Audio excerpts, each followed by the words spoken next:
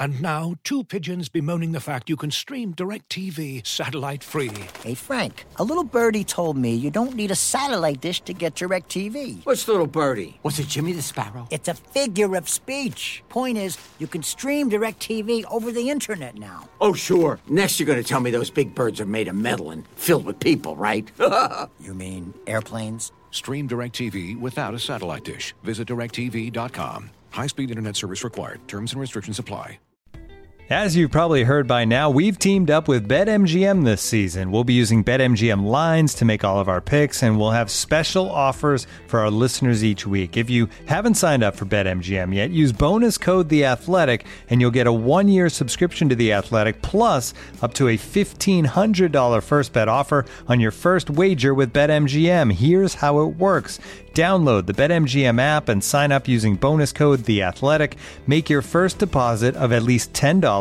Place your first bet on any game and claim your voucher for a 1-year subscription to The Athletic.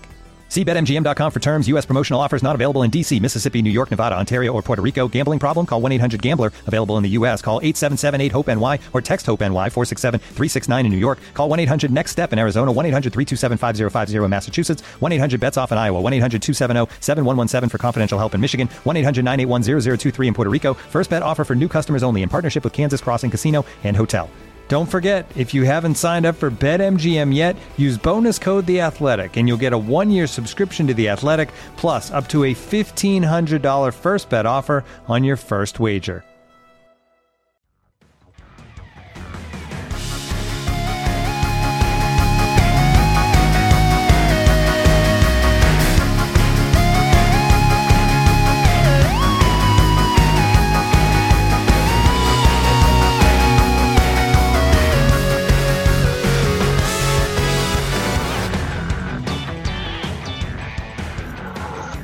Hello and welcome to Front and Nationwide. This is the Blue Jackets dedicated, the Athletics dedicated Blue Jackets podcast. Could be the Blue Jackets dedicated athletic. Aaron Portside here in Cleveland. Tom Reed is on Long. Are you on Long Island yet? Technically, no, I'm working there. I got 2 more trains to get there. You're unbelievable. And Allison Lucan is holding on the fort in Columbus, Ohio. Say hello, Allison. Hello. Tom, you are in an airport, correct? Yeah. I got every noise known to man going on. I'm trying to move around. Text her. Maybe just stay put because they're going to follow you. It's the Murphy's Law there. Blue Jackets with a really solid 4-2 win last night at home against the Minnesota Wild. Down 1-0, no panic. Came back and I thought they played a very solid, controlling game from start to finish. Allison, you and I were both there. I don't know how you measure it. I'm measuring it with my eyes when I make that statement. It sure looked like they were in full control most of the night. Yeah, I thought that they were in control. I thought, like I mentioned last night, that they controlled not just play but pace. And I think that, as I dug into some of the numbers there after the game as well, Bob didn't have to be excellent, but Bob played so well when Dubnyk just couldn't say the same comparably, and that all those little pieces add up to be the difference and get the Jackets the win. Yeah. Any night you get 2 goals from your fourth line is a good night. Indeed. Riley Nash gets one. Marcus Hannikainen, the offensively emerging Marcus Hannikainen, gets one. So a good night all around, and lots of sort of, just subplots here. One of them, and I think all covered teams where there are guys or 1 or 2 guys that kind of go in and out of the lineup, and they each kind of get a shot. I've never had a coach make it clear as John Tortorella did last night that he has basically framed his lineup decision as Duclair versus Bjorkstrand. And he wants those 2 guys to look at it that way, that everybody wants competition within a team. But him saying last night after the game emphatically, I'm not changing the first 2 lines. I'm not touching Dubois' line. I'm not touching Jenner's line. And the fourth line's playing really well right now. I'm not taking Dubinsky out of the lineup because he's a really good faceoff guy, and I'm not taking Wenberg out because he's been playing better and better and is just a real solid guy in the middle for them. So that leaves that other spot. And I thought Bjorkstrand showed a lot of jump last night. The score sheet didn't do him any favors last night, but he played very well, I thought. And he wants Duclair and Bjorkstrand looking at this as them going head-to-head. Allison, I'll go back to you. What was the mood or the thought today at the rink from any of those parties? I'm sure Torts discussed it to either of the players.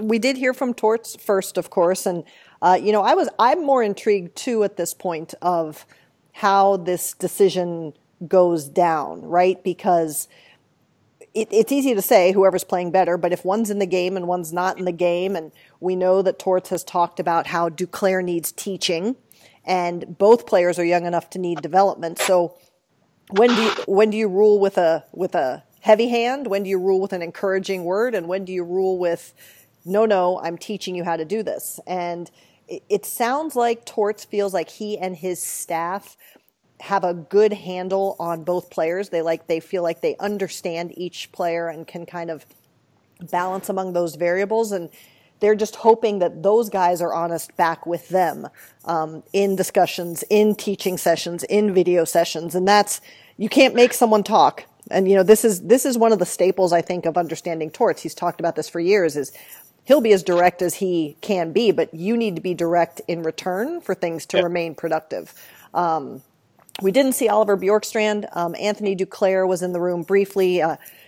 Days when they're getting on a flight are always kind of rushed because the guys have to get off the ice, pack their gear, and then get to the airport. So there wasn't really a lot of time, but I think, Anthony Duclair he's been in this place before, unfortunately or fortunately, and I don't know that he wanted to share a lot of really deep thoughts on the situation, but he's saying the right things. He knows the situation, and I think he understands that in some ways it's a good thing to be on a team with this much talent where you have to fight for the role, and we've just got to see what he does with that. So quick little time with him, but looks like we're just going to be watching this battle for the foreseeable future. Yeah, and a couple things there, and this has become clear just from talking to some people with the Monsters this morning.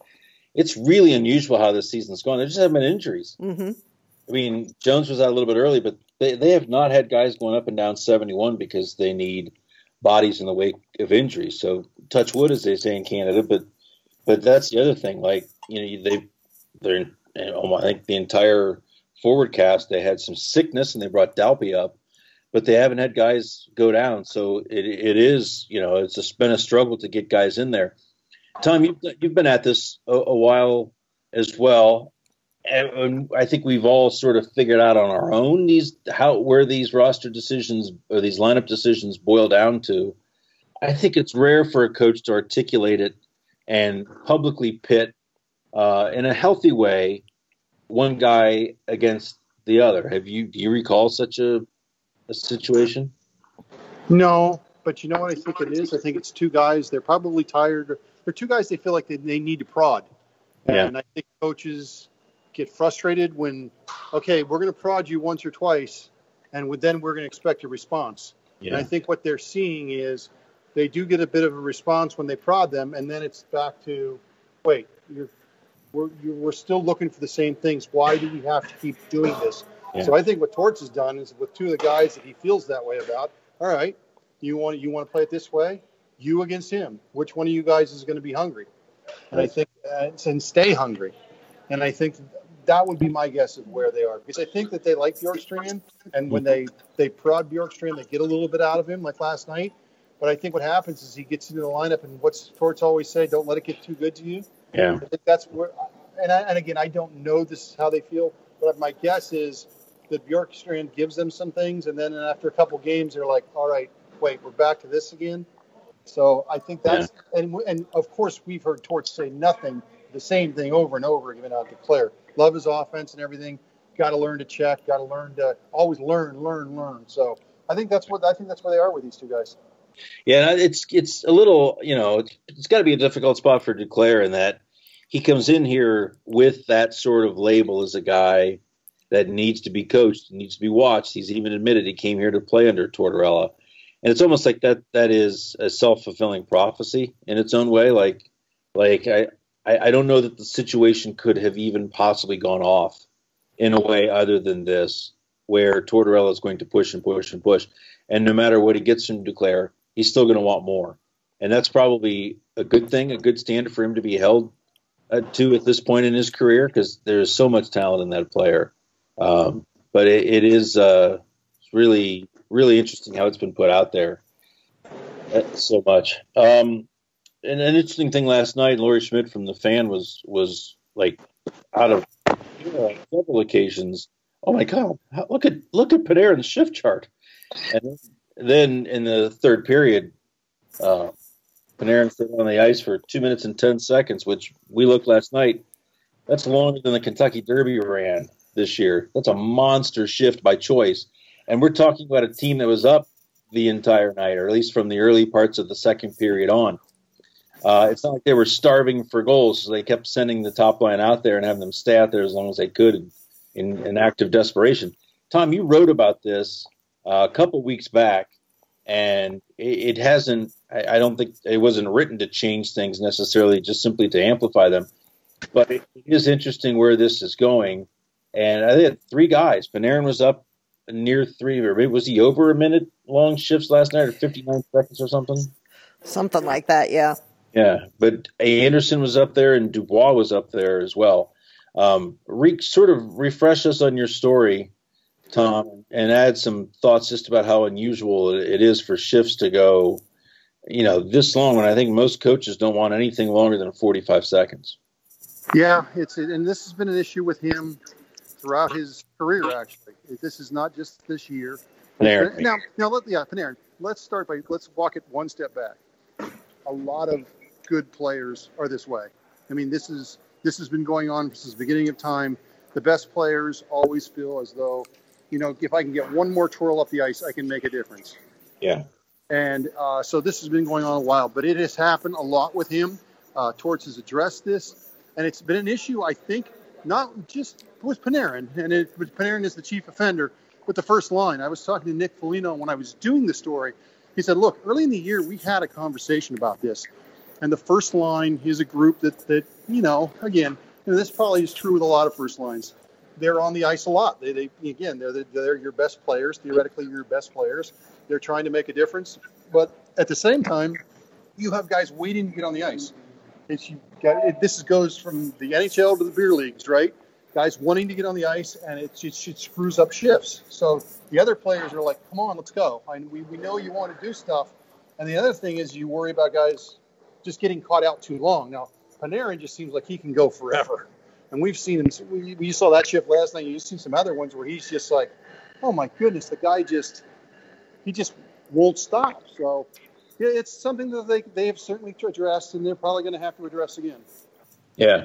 Allison, any thoughts on this? I mean, what's the average NHL shift? It's got to be in the 40s, probably upper 40s. Yeah, I think it's somewhere like between 40 and 45. And to build on what Tom was saying, and again, I am certainly not at an NHL hockey level, but I was joking with Nick after he talked with Tom that he was describing things that happen in adult league or beer league, because, Nick said one guy goes out and eats up all this time. So the next guy goes out and says, well, I'm going to take that much time too then. Right. And so it feeds on itself. And that's why we were laughing, is that these are silly things that we do in house league as well. But, Panarin is the kind of player who can do it. Obviously, I think the quote last night from Dubois was that he's never seen the guy sweat, or from Werenski maybe was the quote. But I don't know. From a game management perspective, it is something to keep an eye on.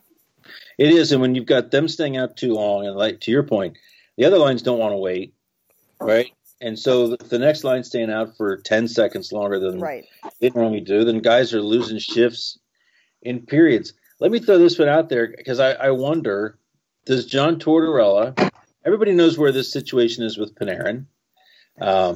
They had a meeting on Sunday in Detroit that apparently was about Gavrikov, not at all about Panarin. The people who were there, it's a long way to fly to talk about Gavrikov. But we all know where this is with the Blue Jackets and signing him and wanting to sign him. Is Panarin getting away with something here that he may not normally get away with because they they're in a situation where they don't want to come down on him too hard. They want everything to look perfect in Columbus, Ohio. Tortorella was saying last night he doesn't even skate by the bench. Right. Like, he's just over there. And you wonder, I mean, I don't think Torch shies away from anything, but I also think he wants Artemi Panarin to stay. Could Panarin's indecision and maybe the power he has over this group, the control he has over this clearly desperate hockey team to keep him, could that be impacting the Blue Jackets to happen? Tom, you want that one? Yeah, sure. Well, I will say this. My first thought on that is that I'm on the train now. We got all kind of magic happening here with Sounds. You know, he came into the league with Patrick Kane, and you look back at the last 4 years, Patrick Kane is right there with guys. And Patrick Kane's a good role model in a lot of situations, at least for ice hockey. And maybe this is one where, you know, hey, this is all I know. This is what I know. I stay on the ice for a long time. I think the first game of the year he won, I don't think he ever left the ice in overtime, right? Right. He just stayed out there forever until he scored. And this is just the way he's doing it. I don't know if Torts is, again, I think this happens with a lot of star players. This is really good podcasting, by the way. Yeah, this is great. Well, the commenters are going to have a ball with this one. Allison, tune him out for a second. Oh, Tom. Is there any way that this is being allowed to go as it is because of Panarin's situation? I mean, I think it's fair for us to ask the question, but I do tend to think of Torts as we know him to be ultimately about what's best for the team. We've seen him make other unpopular decisions because it's what's best for the team. And I think to Tom's point, it's yet to hurt the team. Right. It's yet to hurt the team concretely. And I think if, heaven forbid, something happened, I think he would definitely make a change. But, I mean, if he's all about players expressing themselves, if this is how Panarin expresses himself, then how much do you curtail that? I mean, he was out there for a long time. Was it the Buffalo game in overtime? Yes, Buffalo. Out there for a long time. If he doesn't score that goal, it's probably an issue. Exactly. Right? Was it Buffalo or Detroit? I think it was the first game of the season. It was Detroit. But there was a game in Buffalo, like 2 minutes into it, he never came off the ice. And if he shot from above the left circle, and if that shot goes wide and that sucker rims around, maybe he's got to get back. There was also the game against the Rangers where he had a minute and 8 seconds, and then the next shift was a minute and 50. He basically finished the game on the ice, and even Cam Atkinson, his line mate, said that's too long. And you look at Cam. I think Cam is the leading goal scorer on this team. I think he's pretty close to the 40 to 45 second. Yeah. I haven't looked at it lately, but he's a guy that kind of respects that. Hey, 40, 45 seconds, time to get off. Yeah. It's an interesting thing. I don't think Torts would shy away from. I don't think he'd let it go if it was an unhealthy thing. But I think Allison makes a really good point. The moment it backfires, I think it becomes an issue that is addressed. Yes. Because you can, and also when you start to see Anderson get up to a minute-long shift on average, or Pierre-Luc Dubois doing the same thing, it's hard to, as a line mate, you try to change at the same time. But we'll see where it goes. Now it's going to be something we watch when I don't think normally it was, but it's clearly becoming something of interest. So Blue Jackets tomorrow on Long Island. Tom will be there. Tom loves the Coliseum. Absolutely. Allison Torts was rather ornery, as you would expect. He loves the Coliseum. He does. He was the coach of the Rangers when they had some great games there. The island, like fans in every market, they all know Tortorella, but in New York, he's a bit of a folk hero. And you walk that parking lot from the Marriott Long Island across to the Coliseum, and there's the fans that sort of tailgate when the weather's nice out there. They all got something to say to John Tortorella as he goes by. It's a love-hate thing there. Tell us what he had to say today about the Coliseum and bringing another team in there instead of going to the Barclays Center. Yeah, he in classic Torts fashion. The question was posed and just kind of looking for any sort of special nostalgic memory or or something like that. And the answer we get from Torts is he just hopes that they've replaced the 40-watt light bulb in the coach's room with a 75-watt light bulb because they can't see anything in there. Unbelievable. So, and you know what's funny is that I feel like that is legitimately his truth, right? Because when he's there to win a game, and that's all that matters. And if he can't see his stuff in front of him, he can't do his best work. So he talked about that. He talked about, going back a long way with Barry Trotz. But at the end of the day, he's going there with his team to hopefully come away with 2 points. And I did think it was interesting. And I think that once John Tortorella decides he's done with coaching, hopefully he'll share some of these stories more so. But where he did get poetic was talking about playing there with the Rangers and how there's nothing like that competition. There's nothing like it. And he didn't really want to go into it today, and I understand why, because he's focused on this team as he should be. But just to your point of the example of him walking in there, just the stories and the experiences that he has particularly in a building like that would be spectacular to hear someday. Well, and I got him going this summer on his history with Trotz when they were both coaching in the American Hockey League. Yes. And that was hilarious about Trotz coming to the back of the plane and, yes. Geez, John, isn't this great? And Tortorella was like, would you get the hell away from me? Like, I'm trying to hate you right now. Trotz was like, this is great. What a great series. And I was like, get the hell out of my seat. Go. He loves that kind of stuff. The other thing about Torts that you see when you cover the team, and none of it rises to the level of an individual story, but you go to all these rinks on the Eastern Seaboard, and all these places that Torts loves these places. He loves the longtime fans. He loves the history that these organizations have. And one thing that's always amazed me is the old rinks, Philly, where he's loathed, Washington, D.C., where he's hated, had the one great altercation with the fan with the water bottle years ago. He knows rink guys in all of these rinks. They all stop to say hey. He all says hey to all of them by name. They know stuff about it. It's a underbelly of the crusty coach that he doesn't really want you to see. Tom, you've seen stuff like this just in passing when scrums get interrupted with people walking by and saying hey to Torts? Well, I'll probably get myself in trouble with this story, but I think we were at the Garden a couple of years ago, and again, we were talking about ushers and people that work in the building and how nice Torts is to them. Yes. And Torts, they tell us a great story where Torts was coaching the Rangers. The Rangers lost the game. Torts was, as coaches sometimes get upset with the officiating. Sure. So Torts is over there, like over where the officials are, and he's screaming through the door. There's no confrontation. He's just like, you guys weren't very good tonight, blah, blah, blah, blah, blah. And you know how Torts can get. Then he walks right by, he turns around, walks right by the other guys. Oh, how you doing? How's your wife doing? Hey, I hope she's good. I hope you have a great holiday. Right. And this was just, I'm like listening to this story, and I'm like, yeah, that's John Tortorella right there. Yeah, it's hilarious. Well, unbelievable. Yeah, so these games are always fun. Time, you got a good gig tomorrow night.